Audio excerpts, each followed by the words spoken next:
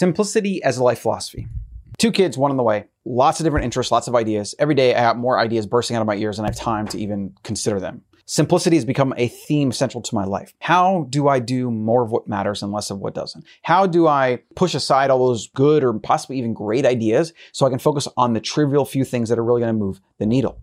Since I master my time, since call myself, retired, even though I work every day, and I'm trying to find what that next big thing is. What's that next thing I'm going to do? I actually think it's the newsletter. thebetterhuman.co. Once a month for email, paid, twice a week. You're going to love it. It's going to make you a better human. Get the free one at least, thebetterhuman.co. Hope to see you there. Again, it's how much is enough? How much time on the different projects? How much time do I invest in this? Do I pick one thing and then let everything else go by the wayside? Do I have a few things? When do I have time to read? When do I have time to think? When do I have time to take long walks and not feel pressure from work? When do I have time to just be in the moment completely with the kids? How much of my day should I work? How many hours should I work? Every single one of these questions has a golden mean that is the right dose of just enough, not too much, not too little. And if you actually consider your human life, every single thing you're trying to do in your life, every single thing in your life is you're trying to find the perfect golden mean. Aristotle coined this term. It's a desirable middle between 2 extremes, one of excess and the other of deficiency. It appeared in Greek thought at least as early as the Delphic maxim, nothing in excess, and emphasized in later Aristotelian philosophy. Virtue is the golden mean between 2 vices, the one of excess and the other of deficiency. So it's the perfect middle, the Goldilocks, if you will. In your life, some things that you're trying to figure out. So how much exercise is just enough? Not too much, not too little. How much sleep is just enough? You can definitely oversleep and not feel so great, and you can undersleep and not feel so great. How much water, food, rest, work, play, solitude, family time, socializing, going out, not going out? How much should you talk versus listen? How many questions should you ask versus statements you make? How much body fat should you carry? How much money should you spend versus save? How much should you invest in this investment compared to that one? How much cash should you keep in an emergency fund? How much should you walk each day? The thing with you is you're an average. Your mean is whatever it is. Some people are good at having a very high average in most things. You could say they're kind of a jack of all trades. It's definitely me. I have a lot of things in my life that I consider myself probably in the top 10 to 20% of, health, fitness, mindset, intelligence, things I've accomplished, money, etc. I pride myself in doing a lot of different things and being relatively good at them when I do them.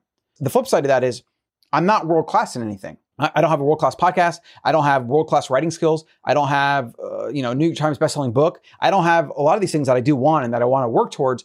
Because I'm not obsessively focused on them, I've never been able to find that creative pursuit. I mean, aside from business, I've done this in business when I focus, but right now I'm more pursuing a creative side, producing content, things like that.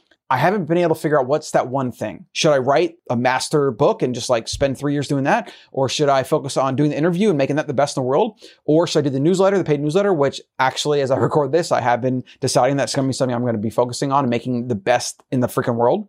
It's really hard when you have a wide variety of interests and you naturally are a jack of all trades to hone in on 1 or 2 things, because what you find in the internet land that we live in today is that there are so many people that you're going to find the best quality ideas, works of art, etc., from the few that are obsessed, that are literally becoming the 1% of the world at things. So for the rest of us, a jack of all trades, we got to kind of figure out what is our culmination of multiple things. We got to kind of combine different interests and or skills so that we are our own unique, as Naval says, personal monopoly. And that's totally something we should all do. But it's something where you're probably not going to be like a gold medalist or become famous for doing this one thing or write the next great American novel. If you're not obsessively focusing on one freaking thing, it's not likely that you're going to be able to rise above all the other really great people out there producing amazing things because they're dedicating their lives to doing so. Einstein, for example, has one big idea. He published some other papers and had some other ideas, but it was really the E equals MC squared. That was his big revolutionary idea. And he spent most of his day just daydreaming about it and trying to do logic puzzles and thought experiments in his mind. Buffett, one thing that he committed his life to, where he read all day long, basically 8 to 10 hours a day of reading company reports and business this and business that, whatever. And there's actually a funny anecdote, which is why maybe you don't want to become that obsessive 1% in the world because of things like this. So he came home, and I believe it was his son that was at the bottom of the stairs, laying on the ground. I don't know if he was unconscious or just hurt or something. And he absentmindedly stepped over this, I think it was son, stepped over this person, walked up the stairs to go to his room, where he then closed the door and proceeded to do his daily reading the rest of the day routine.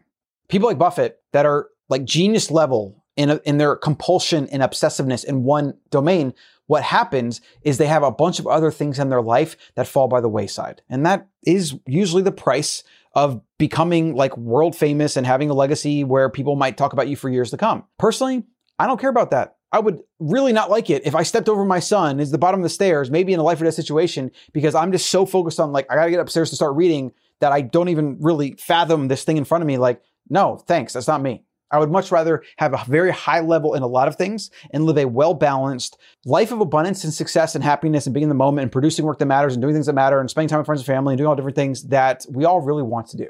That's more for me. Another example of this concept is Icarus.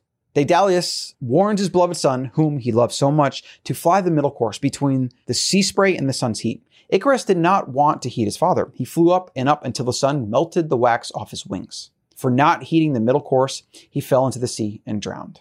And so this myth is good in explaining how that middle area is usually where you find the best way forward, the best and safest and most sustainable path. You don't want to go too much up and you don't want to go too down, because if you go down, you fly into the sea and you drown. If you go up to the sun, you get burned and then you drown anyways. You can have companies that fail because they have so much success and excess and they totally miss sight of the ball. And then eventually over time, they make mistakes and then they fail. And you can have failure from not having enough sales and revenue. Very simple way to fail is you just have no customers.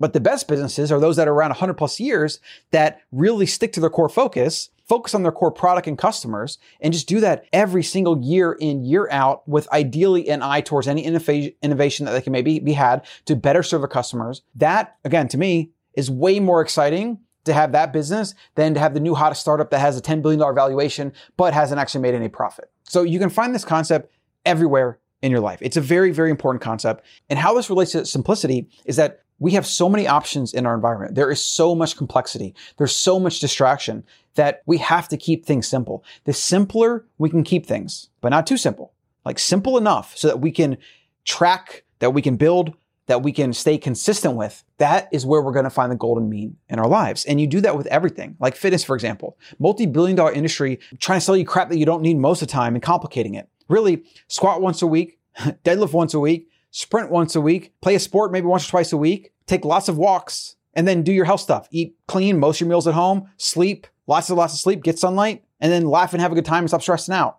And then you can, of course, apply this to business, to success, to everything. Steve Jobs famously and Apple are known for their simplicity in their products. When Steve Jobs came back to Apple after he was fired, it was some years later, 7 years later, 10 years later, I don't know what it was, but he came back and they had 55 product lines. Think about this a second. 55 product lines. He came in, looked at everything and said, we're going down to 7. Now, was that painful? Was that bold? How many people had to either lose their job or be shifted to something else completely? How much money was invested to all these other product lines that were just scrapped in a second? And then Apple went on to become the most valuable company in the history of the world. That's not an accident. That's not uncorrelated. That is exactly why they were able to do that. Intense focus on the few things that really move the needle and having an obsession to simplicity. So like I said, get the Better Human newsletter over at thebetterhuman.co. You'll get a free email every month. And I'm really, really spending a lot of time to invest all of my energy and my creative output into that newsletter and find the best information for you so that every week you're getting something that is going to make you better, that's going to engage you, excite you, give you cool, interesting facts, maybe challenge you from time to time. And I'm really excited about the format in general. Just the idea of having an audience that you have a one-on-one relationship with where they're paying you, you're writing to them, and you're trying to give them the best you possibly can. There's just something about the pressure that comes from a paid product versus free content. It's completely different for the consumer and for the producer. So thebetterhuman.co, check it out. I hope you subscribe. If you have any questions or comments, you can always reply to any of those newsletters or send me an email or comment or whatever. And I hope you subscribe to this on the podcast app and YouTube, and I'll see you in the next one.